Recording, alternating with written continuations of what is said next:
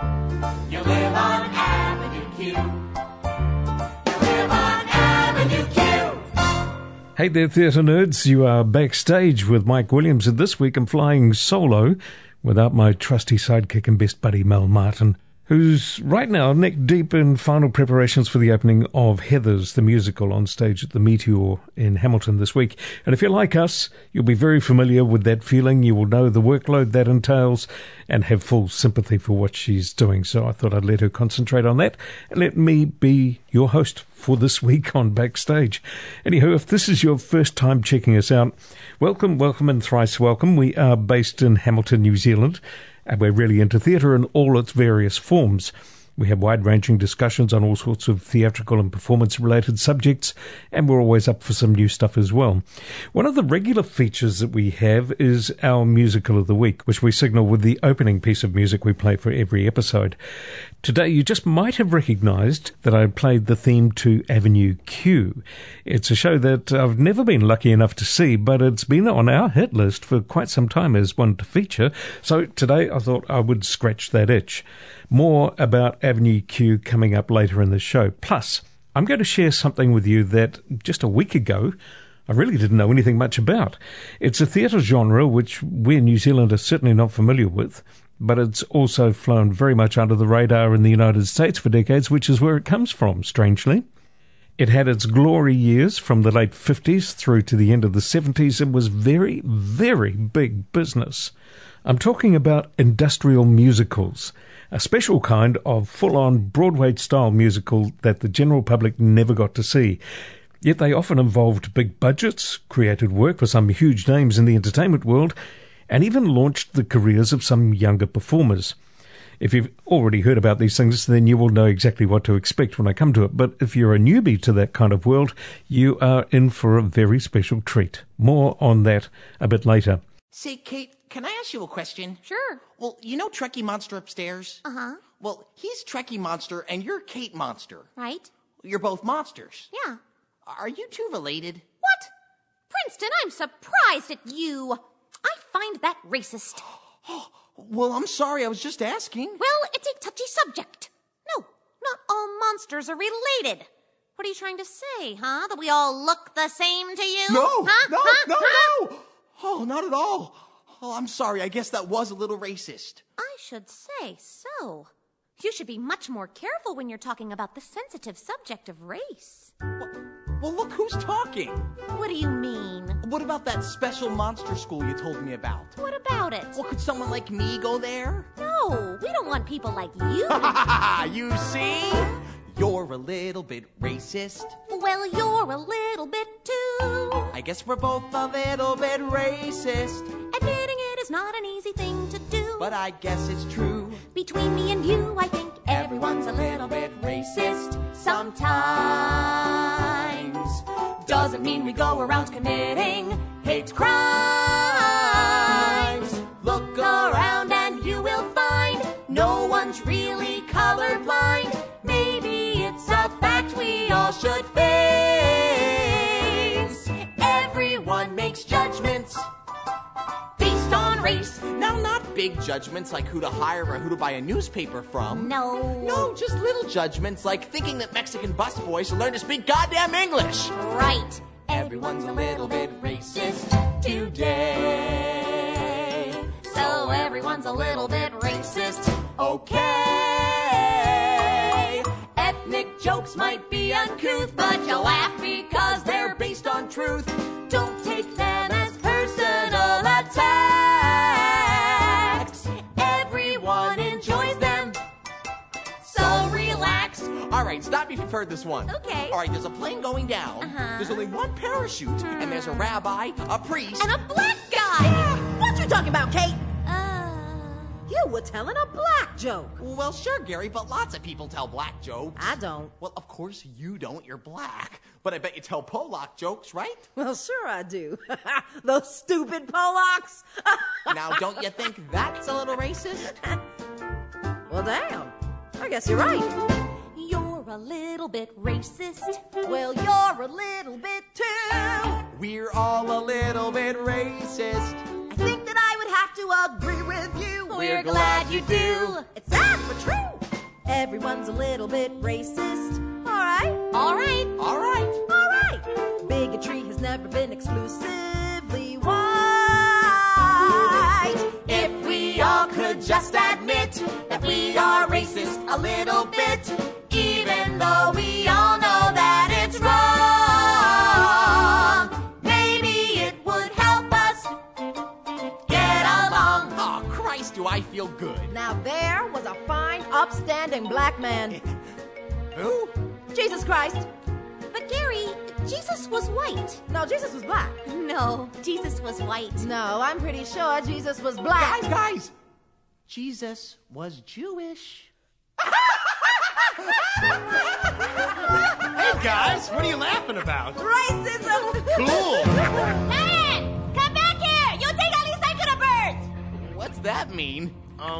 Recyclables. Hey, don't laugh at her. How many languages do you speak? Oh, come off it, Brian. Everyone's a little bit racist. I'm not. Oh, no? Nope. Ha. How many Oriental wives have you got? What? Lion! Brian, buddy, where you been? The term is Asian American. I know you are no intending to be, but calling me Oriental offensive to me. I'm sorry, honey. I love you. And I love you. But you're racist too. Yeah, I know. The Jews have all the money and the whites have all the power. And I'm always in taxi cab with Liva who's no shower. Me too! Me too! I can't even get a taxi. Everyone's a little bit racist. It's true. But everyone's just about as racist as you. If we all could just admit that we are racist a little bit, and everyone stop being so PC, maybe we could live in harmony. Everyone's a little bit racist. This is Backstage, and that song was called Everyone's a Little Bit Racist. It's from our musical of the week this week, Avenue Q, and I will take you down that avenue a little later on. But now I want to turn to a different subject altogether. Te Aroha Little Theatre is about to launch a production of Waiting for Godot. And it's a big undertaking for any theatre company to do that, but for a small theatre like Te Aroha, it's possibly even more so. It's a prime example of what is often cited as the theatre of the absurd.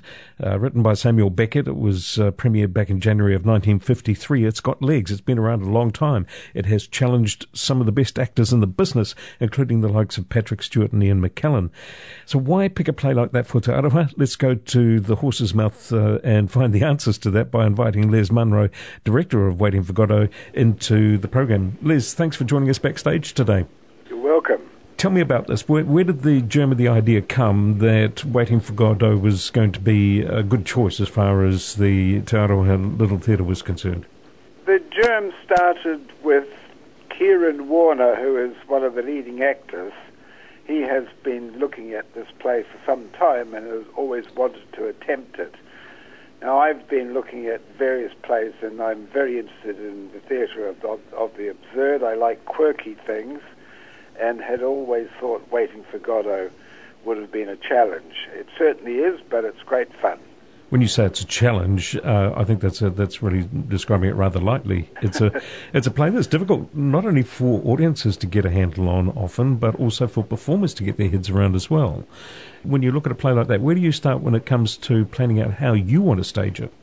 Well, Waiting for Godot and Samuel Beckett in particular is very well written. The writing is tight and the directions are very helpful. So in some ways, it's very straightforward. The difficulty comes in the language, which switches as normal conversation does and just goes silly in places until you realize that there's a lot of humor behind it. So it wasn't hard. It's a challenge, and I've managed to get an extremely good cast together, which has made it a lot easier for me. In one sense, the form of the play, as you said, seems to leave quite a bit of room for artistic interpretation, but there can also be a little bit of a double-edged sword, can't it? Because if you maybe take your interpretation a little too far, you might be straying a bit from what Beckett was trying to achieve. Well, yes, the actors themselves can bring their own personalities into it, and they develop the relationship between each other, so that's where the interpretation lies. And we have looked at a lot of the versions that are available on YouTube and have taken some of the what we consider to be high dramatic points and tried to weave that in our production. So we hope people will find that meaningful and easy to understand and a great spectacle. Has it created a bit of a buzz in Te Aroha, the fact that this is coming up? Yes, there is. People are very interested. The whole idea of Waiting for Godot in itself develops controversy, and people say, well, what are they waiting for? And these men are just simply waiting, and it's a lot about the waiting, which is a lot of everybody's lives. Often waiting for things which may or may not ever happen. Indeed.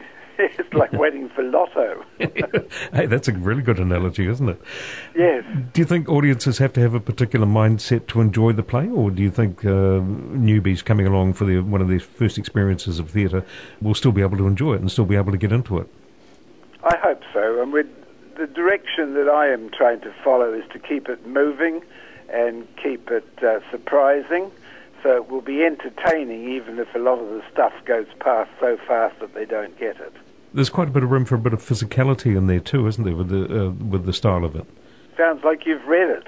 I have read it, and I'll be frank with you, Les, I've often struggled to get my head around just how it might be staged. It's one play I have never seen performed, not live anyway, but I have seen excerpts on YouTube, and I mentioned Patrick Stewart and Ian McKellen before. A prime example of two men at the top of their game, just bringing so much to those two roles. But it's a big ask for any amateur theatre company to take it on, I reckon. I have to ask one thing, and it's about the character of Lucky, who traditionally only has two sentences in the play. One of those, famously, though, is over 700 words long and unpunctuated. Have you kept that in? Absolutely. Yeah, high point of the whole play. I think so. And we're blessed to have Sandra Clark from Matamata has taken that role, so we're actually playing Lucky by a female. And she is a very good dramatic actress, and she puts an awful lot into that particular sentence. A lot of people have sweated blood over it, though. Where do you start directing a speech like that? How do you give direction on what you should do with it? You try and keep it moving, and you pace it so that it has a cadence and a pace to it. And there's a lot going on around it. It starts off mad, and it starts off slowly, and then it gets madder and faster until it reaches a climax, which people will have to come and see. That's really exciting. It's one of the big collapses on stage that really lends drama to the whole thing. Now, I often say that Aroha Little Theatre punches well above its weight. Over the years that I've been living back in the Waikato, I've come to see several productions there, and often I've been surprised by the nature of the kind of stuff that the society has tackled, and just how well you've been able to pull that off. In a community that size, you really seem to defy the odds often. Why do you think that is? Well, we have some very enthusiastic people, and one of our leading lights was the director of the Ariwa Theatre, which is one of the biggest amateur theatres in New Zealand, and he has brought a lot of expertise to our small stage. We might be small, but we're adventurous, and we like to keep our audience on their toes and entertained. Do you think the audience expects that of you now?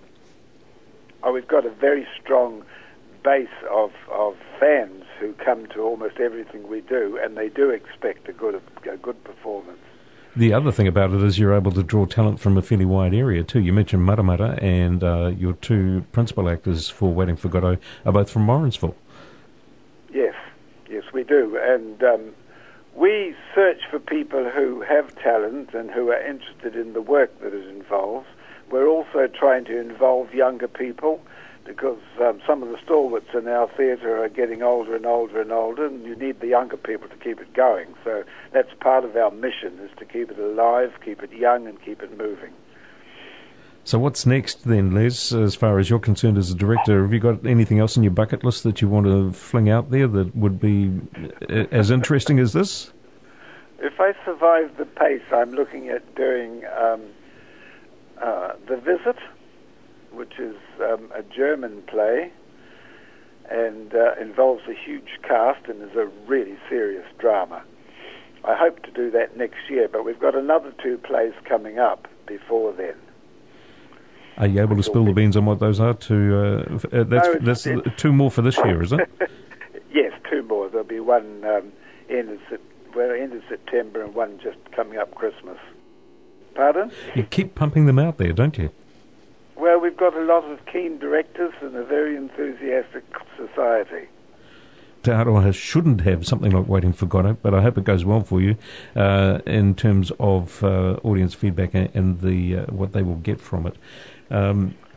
Is there a take-home message that you want people to get from the play? Yes, this is a play which will entertain. It's very, very funny in a lot of places, so there's a lot to take from it. So that's at Te Aroha Little Theatre from June the 18th to the 26th. Bookings through the website tads.org.nz, or if you want to go in person to Piako Stationery, you can pick them up there. Les Munro, thanks for joining us backstage today. It's been a great pleasure. Thank you for the opportunity. In a few minutes, I'll take you into the amazing world of industrial musicals. But first, here's another track from our Musical of the Week, Avenue Q, and this is called Schadenfreude.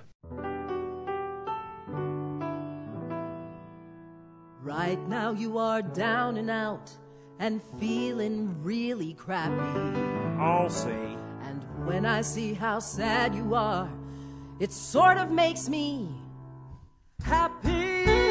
Happy. Sorry, Nikki, human nature, nothing I can do. It's Schadenfreude, making me feel glad that I'm not you. That's not very nice, Gary. I didn't say it was nice, but everybody does it. Did you ever clap when a waitress falls and drops a tray of glasses? Yeah. And ain't it fun to watch figure skaters falling on their asses? Sure. Don't you feel all warm and cozy watching people out in the rain? You bet. That's Schadenfreude. People taking pleasure in your pain. Schadenfreude, huh? What's that, some kind of Nazi word? Yup, it's German for happiness at the misfortune of others. Happiness at the misfortune of others. That is German. Watching a vegetarian being told she just ate chicken. Huh? Or watching a frat boy realize just what he put his dick in. Being on an elevator when somebody shouts, hold the door! No! Schadenfreude! You lady, that's what stairs are for. Grade A students getting B's. X is getting STDs. Waking dormant from their naps. Watching tourists reading maps. Football players getting tackled. CEOs getting shackled. Watching actors never reach the ending of their Oscar speech. Schadenfreude. Schadenfreude. Yeah! Schadenfreude. Woo! Schadenfreude. The world needs people like you and me who've been knocked around by fate. 'Cause when people see us, they don't want to be us, and that makes them feel great. Sure, we provide a vital service to society. You and me, Schadenfreude, making the world a better place, making the world a better place, making the world a better place to be. SCHADE and FREUDE.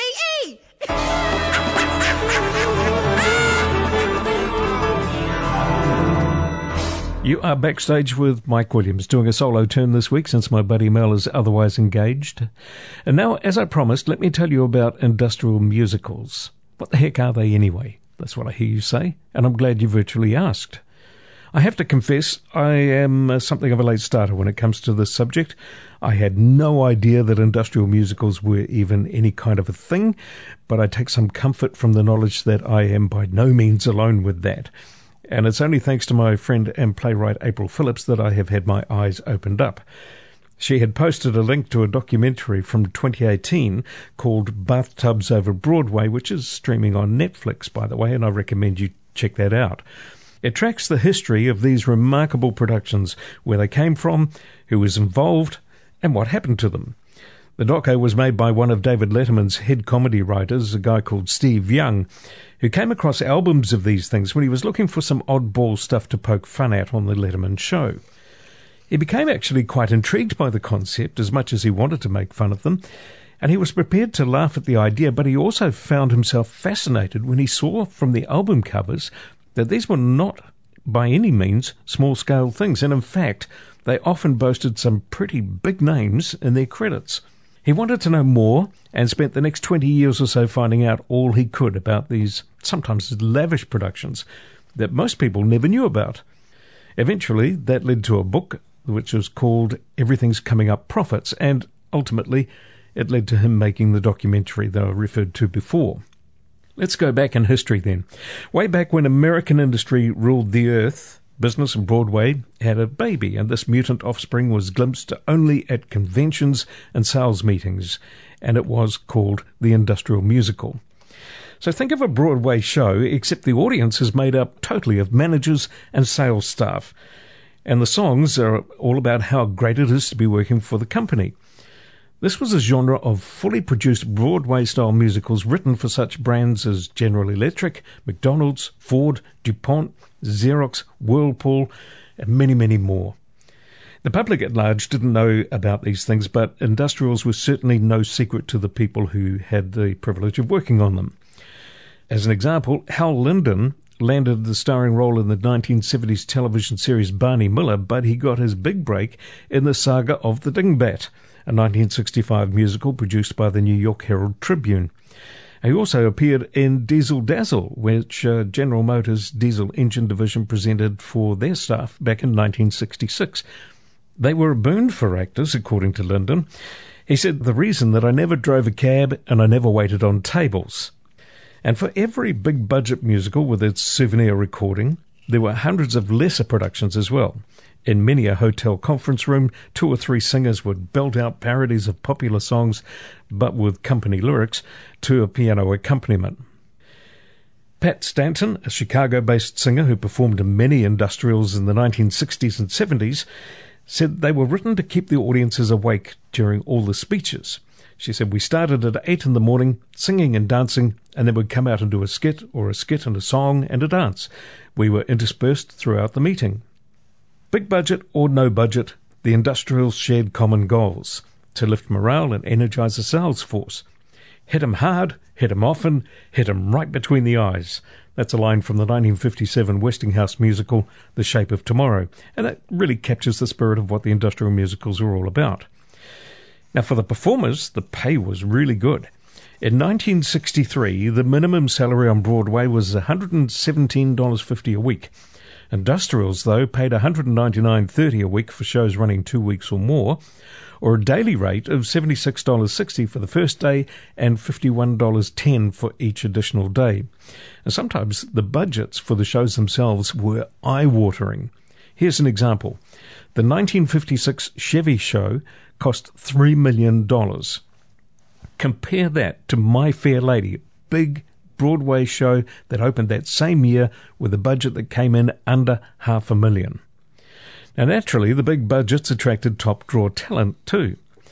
Go Fly a Kite, which was a utility executives conference held by General Electric, was written by John Kander and Fred Ebb, and you should recognize those names if you know the shows Cabaret and Chicago. Sheldon Harnick and Jerry Bock wrote Fordify Your Future for the tractor and implement division of Ford, as well as the songs for Fiorello and Fiddler on the Roof. Bob Fosse, internationally recognized and applauded choreographer, was already at work on the Pajama Game when he toured with The Mighty O, a 1953 Oldsmobile show. As you can imagine, with the bigger budgets, the production values were very high indeed. Lavish sets, big stages, all singing, all dancing, razzmatazz, with full orchestration and dazzling lights and effects, all for what would in the majority of cases often be just a one-night event. Because of their very nature, most industrials came and went, leaving no trace. Only a small percentage actually spawned albums, making them quite rare. They were produced in very small numbers, only for the attendees, most of whom went home with them and threw them in the bin. That's why if you happen to come across one of those LPs, it's usually in mint condition, because nobody ever listened to them. And even fewer of those productions survived by being filmed. Yes, this is pre-videotape days, for archive purposes. The annual shows presented by the Milliken Textile Company between 1956 and 1980 at the Waldorf Astoria never made it to vinyl, despite their roster of big-name stars. By 1975, headliners included the likes of Juliet Prowse, Tommy Tune, and Dom DeLuise. Cheetah Rivera did many of the Milliken shows, and Sarah Jessica Parker appeared in the 1976 version. In other productions, you could catch cameos from people who were already household names, like Tony Randall, for example. And there were those who would become better known as well, such as Florence Henderson, Bob Newhart, Martin Short. But there were a great many, like Pat Stanton, someone you may never have heard of, who never got their big break on Broadway, but did pretty well out of industrials. At that time, an actor could make a year's living doing just 4 industrial shows. Also, while top talent could use the industrials for a quick payday, less well-known talent got the chance to spread their wings and do some bigger roles. Back to Hal Linden, he says a lot of these kids were gypsies in the chorus, but in an industrial, they might get the lead, so they could work on their craft. He said, I got to sing a big love ballad. Of course, I was singing to a car.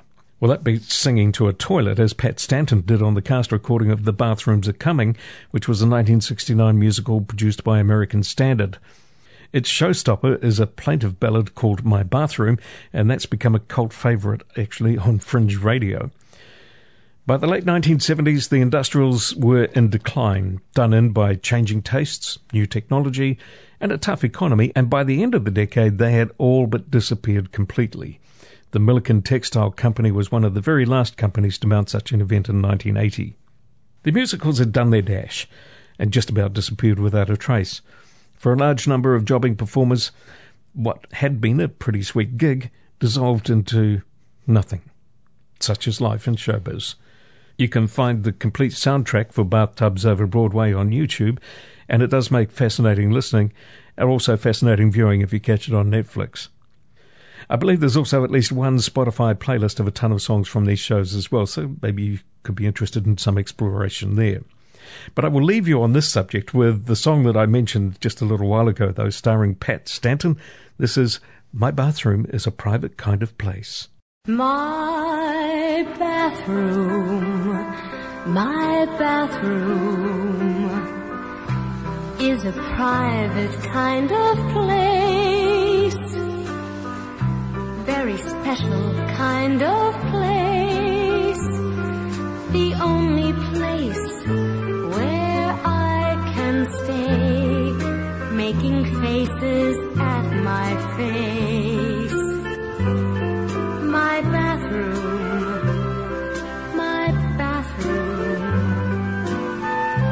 is my very special room, where I primp and fuss and groom, where I can get away from all and really feel in bloom. I'm free.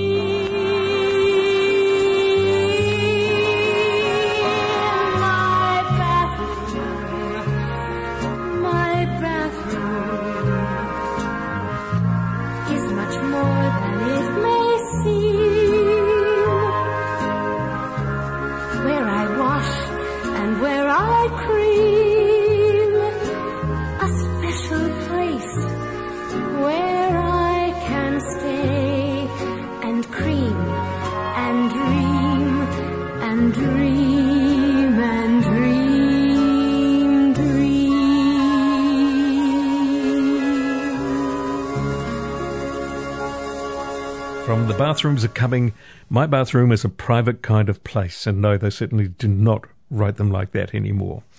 You are Backstage with Mike, and we will stroll down Avenue Q in a moment, but first, let's check out what is on the calendar and coming up soonish. At the Meteor, Heather's the Musical, presented by Black Box Creative, opens at the end of the week, June the 4th, running through to the 12th. Clarence Street Theatre, Hamilton Operatic Society are rehearsing for Chicago. That's getting closer to, opening June 25th. Rivoli Theatre has Hamilton's Playbox Theatre, with Move Over Mrs. Markham opening June the 12th. Navara Lounge in Hamilton has a huge range of theme nights, special guests and more. Check out their Facebook page if you want to keep up to date with everything that Ivan has in his diary. Te Aroha Little Theatre has Samuel Beckett's Waiting for Godot, starting its season on June the 18th. Gaslight Theatre in Cambridge, I'm directing duets, and that opens on June the 12th. Matamata Dramatic Society has Laughter is the Best Medicine. It's a review featuring comic sketches and short plays, opening on June 23rd. Thames Music and Drama are in rehearsal at the moment for Peter Pan and the Medallion's Secret. That's on stage in July. Tauranga Musical Theatre have started rehearsals for Les Miserables. That's coming up on stage in September. 16th Avenue Theatre in Tauranga have Neighbourhood Watch coming up by Alan Ayckbourn. That's going to stage in July. And Detour Theatre are in rehearsal for How to Train Your Husband, the latest effort by Devon Williamson. That's opening later this month. And in Auckland, in The Big Smoke, The Life of Galileo by Bertolt Brecht, translated by David Hare, is on stage this month. And as far as auditions go, Rivoli Theatre has auditions in July for the Christmas show Back to the 80s. Keep an eye on the Rivoli Theatre Facebook page for more information. And as we always say, please get in touch if you want to add something to that list. Just send an email to backstagepodcastnz@gmail.com or send us a message on Facebook or Instagram. However you can get in touch with us, we will respond. Okay then, kiddies, buckle in for our musical of the week, the unique and amazing Avenue Q.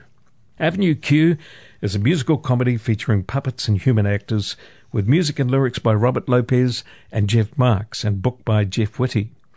The show won Best Musical, Book and Score at the 2004 Tony Awards. It's also been praised for its approach to themes of racism, homosexuality and internet pornography. The musical premiered off-Broadway in 2003 at the Vineyard Theatre, co-produced by the Vineyard Theatre and the New Group, and in July of that same year it moved into the John Golden Theatre on Broadway, where it ran through until 2009, playing for a total of over 2,500 performances. It then transferred to the off-Broadway New World stages, where it played for another 10 years. Major productions have been staged in Las Vegas and the West End, and the musical has also been staged and tours in several countries around the world. A school-friendly script has also been produced. Avenue Q's cast consists of 3 human characters and 11 puppet characters who interact as if human, in the same style as Sesame Street, and that's no coincidence. The puppet and human characters ignore the puppeteers, creating the illusion that the puppets are alive. To assist with that illusion, the puppeteers wear plain grey clothing in contrast to the humans' characters' very colourful costumes. The same puppet may be operated by different puppeteers in different scenes, and the actor voicing the puppet may not always be the one who's doing the animation. And one puppeteer sometimes voices 2 or more puppets simultaneously. Conversely, the so-called live hands puppets require 2 puppeteers, and again in full view of the audience. I'll go over the whole puppetry side of things very shortly. Jeff Marks interned at Sesame Street early in his career, and obviously that had a big influence on him. And all 4 of the original cast's principal puppeteers, John Tartaglia, Stephanie D'Abruzzo, Jennifer Barnhart and Rick Lyon, were Sesame Street performers. D'Abruzzo actually returned to Sesame Street after leaving Avenue Q, in fact. 3 of the puppet characters are directly recognisable parodies of Sesame Street puppets. The roommates Rod and Nicky, for example, are a direct riff on Bert and Ernie, while Tricky Monster bears the distinctive voice and disposition of Cookie Monster, although not his same obsession for baked goods. The production officially disclaims any connection with either Sesame Workshop or the Jim Henson Company. All of the characters, whether they're puppets or humans, are young adults who face real-world problems with uncertain solutions, as opposed to the more simplistic problems and invariably happy resolutions that are encountered by characters on children's television programming, such as Sesame Street. Much of the Avenue Q's ironic humour emerges from its contrasts with Sesame Street, including the differences between innocent childhood experiences and complex adulthood. The storyline presupposes the existence of monsters and talking animals, and human actors sing, dance and interact with puppets, both human and non-human, as if they were sentient beings in a light-hearted, quasi-fantasy environment. However, the characters do use a considerable amount of profanity, and puppet nudity and sex are portrayed as well. The show addresses adult topics for sure, such as racism, pornography, homosexuality and schadenfreude. I don't want to spend too long talking about the plot, because it's pretty much stitching together some scenarios in order to explore the subject matter in ways I've mentioned as an adult take on a kid's entertainment device. But I'll give you the once-over description. Avenue Q tells the timeless story of a recent college graduate trying to find his way in the world. Set in New York City, all the way out on Avenue Q because he couldn't afford anything better, we meet fresh-faced Princeton as he struggles to find his purpose, meeting friends, finding love, losing love, and finding it again along the way. It's about real life. It's about finding a job, losing a job, learning about racism, getting an apartment, getting kicked out of your apartment, being different, falling in love, promiscuity, avoiding commitment, hangovers, internet porn, and discovering the world. Is that enough? I think so. As you can tell from the long run the show has had, it has been a huge hit. And an award winner too, I mentioned. In 2004, Avenue Q picked up Tonys for Best Musical, Best Book of a Musical, and Best Score. Performers Stephanie D'Abruzzo and John Tartaglia also won Theatre World Awards for that same year. But now I want to talk about the puppets. The Avenue Q puppets, which cost up to $10,000 each and require up to 120 hours of hand fabrication per character, were designed and built by one of the original cast members, Rick Lyon. Lyon's company, the Lyon Puppets, built and maintained the puppets used in all of the North American productions and several of the international ones as well, including those from the UK, Australia, Mexico, Argentina and Brazil, while supervising the construction of those for the Finnish and Swedish productions. Their unusually sturdy construction with double stitching, reinforced seams, steel boning and custom fake fur and feathers is necessitated by the rigours of 8 shows per week performance schedule and the need for these things to last. There are 3 distinct types of puppets that are used in the show, all of them very familiar in their design to the Jim Henson style of puppets. To start with, there are rod puppets, and these consist of a head and a torso with 2 arms, at least one of which is movable for gestures. So they have one movable arm controlled by one rod, with the other arm normally posed in a permanent gesture or attached to the puppet's torso. But both arms can be movable if you have double rod puppets. Each of those are controlled by a separate rod, and the puppeteer can control the puppet's head and mouth with his or her dominant hand and hold one or both rods in the other hand. Then you have live hands puppets. These require 2 puppeteers, each of whom contributes one hand and arm, dressed with a long sleeve and a glove that match the puppet's costume, which become the arms and the hands of the puppet itself. The speaking puppeteer controls the puppet's left hand, head and mouth, while the second, silent operator, controls the right hand, although sometimes this is reversed if the speaking puppeteer happens to be left-handed. During the show, one puppeteer will sometimes exit to take over another puppet, leaving the live hands puppet with a single operator and only one functioning hand. In a variation on this, one or both of the puppet's hands can be attached to its torso to permit operation by a single puppeteer. Then finally we have the mechanized and freehand puppets. Mechanized puppets are not directly controlled by the puppeteer's hands, but instead they're controlled by a concealed trigger that, when pulled, causes the mouth to open. And the motion is very similar to a toy grabber, and also a fairly common device for ventriloquist dummies. Freehand puppets don't have rods, mechanisms or live hands for their arms. While their head controls are the same as for a rod puppet, the hands are moved by physically picking them up and moving them. Okay, so how was Avenue Q received? Critically, people were over the moon, pretty much. It received nearly unanimous favourable reviews, both nationally and internationally. Here are some quotes. The New York Times theatre critic Ben Brantley called it a savvy, sassy and eminently likeable breakthrough musical and compared its potential long-term influence to West Side Story and The King and I. That's a big call. The New Yorker described it as an ingenious combination of the real world and Sesame Street. The Times said it was how Friends might be if it had Fozzie Bear and Miss Piggy arguing about their one-night stand, but with more angst, expletives and full-on puppet sex. Avenue Q made Entertainment Weekly's 2010 end-of-the-decade best-of list. They said, this 2003 smash musical is Sesame Street for grown-ups, with filthy-minded puppets who teach useful lessons like the internet is for porn. Somewhere, Big Bird is molting. Help the homeless? Help the homeless? Oh, hey, Princeton, give me a quarter. Here in my hat. Come on, Princeton. It's as easy as that. Ha! Helping others brings you closer to God. So give me a quarter. Oh, I don't have any change. Okay, give me $1. That's not what I meant. Give me a 5. Are you kidding? The more you give, the more you get. Ha! That's being alive. All I'm asking you is to do what Jesus Christ would do. He'd give me a quarter. Why don't you? All right, here you go. Oh, thanks. Take care. Whoa. What's the matter? I feel generous. I feel compassionate. You do? Yeah, I feel like a new person. A good person. Helping other people out makes you feel fantastic. Well, that's what I've been trying to tell you. All this time I've been running around thinking, me. But where has it gotten me?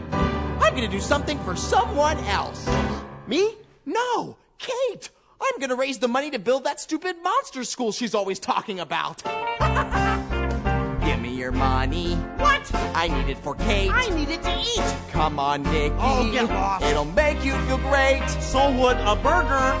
When her dream comes true, it'll all be partly thanks to you. So give me your money. I'd like to, but I can't. Give me your money. I'd like to, but I need it. Give me your money. I'd like to, but I'm homeless. I can't. I need it. I'm homeless. I can't. I need it. I'm homeless. I can't. I need it. I'm homeless. I can't. Okay, here you go. Thank you. Suddenly, I am feeling closer to God.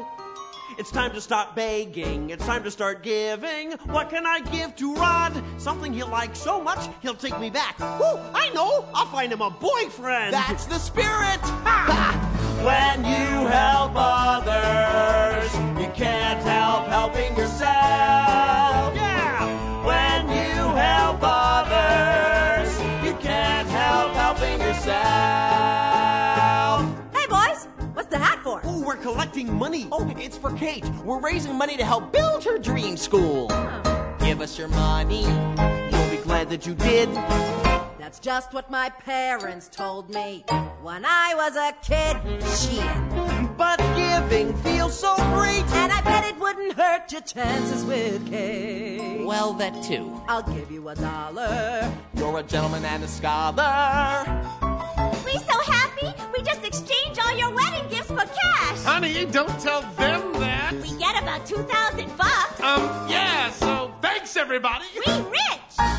Give us your money. Give us your money. Where's your goddamn money? Give us the dough. Give us the dough. We're raising money for a monster school, but we got a ways to go. Sounds like you've got money to burn. And it's not like money that you had to earn. So give us your money.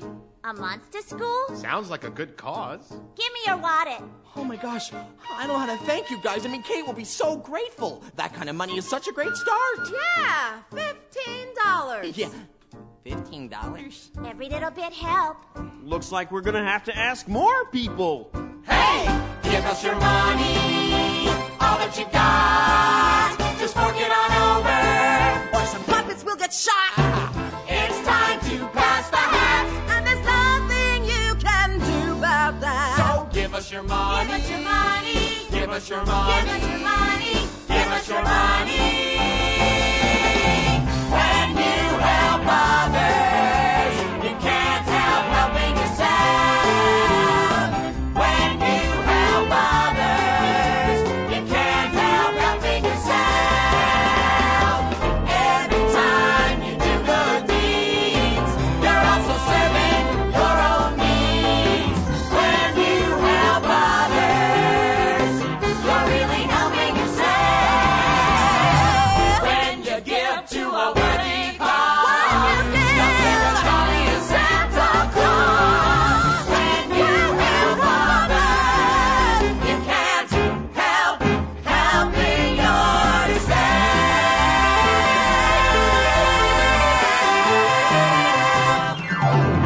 That was The Money Song, and it's from Avenue Q, our musical of the week, the original Broadway cast soundtrack. Get in touch with Creative Waikato if you or your arts project could use their assistance, and don't forget to catch Backstage wherever you get your podcasts. You'll find us on accessmedia.nz, iHeartRadio, Spotify, and Apple Podcasts, and a ton of other places as well now. Head on over to Instagram as well and find Backstage Podcast NZ, where Mel will be sharing today's episode a bit later, plus our musical of the week on our story. I've been Mike, and you have been Backstage once again. Thank you so much for tuning in. We do appreciate it. I'm going to check out today with I'm Not Wearing Underwear Today from our musical of the week, Avenue Q. Stay classy and see ya. I'm not wearing underwear today. No, I'm not wearing underwear today. Not that you probably care much about my underwear. Still, nonetheless, I gotta say that I'm not wearing underwear today. Get a job. Thank you, honey. Why does everything have to be so hard? Maybe you'll never find your purpose. Lots of people don't. But then I don't even know why I'm alive. Well, who does, really? Everyone's a little bit unsatisfied. Everyone goes round a little, empty inside. Take a breath, look around. Swallow your pride. For now,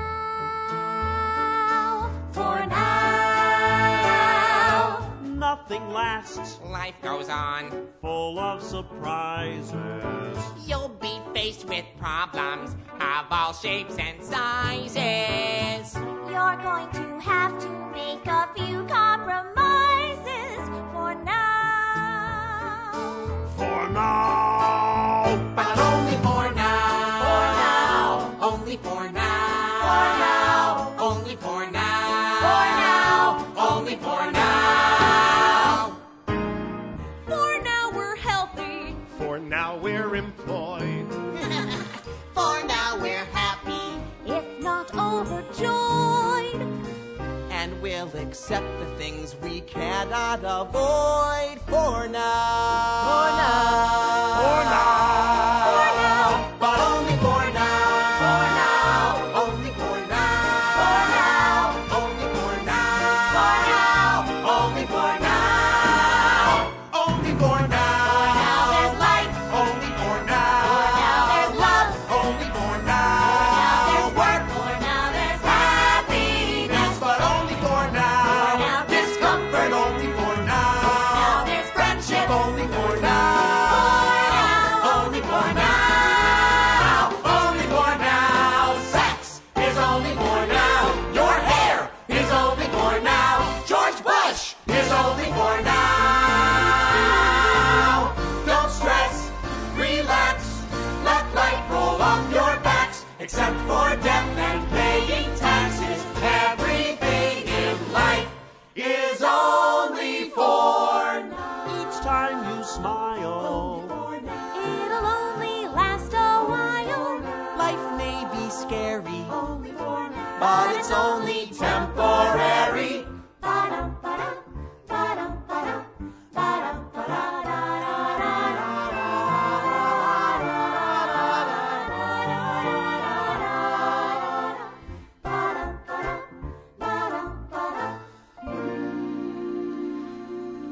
everything in life is only for now.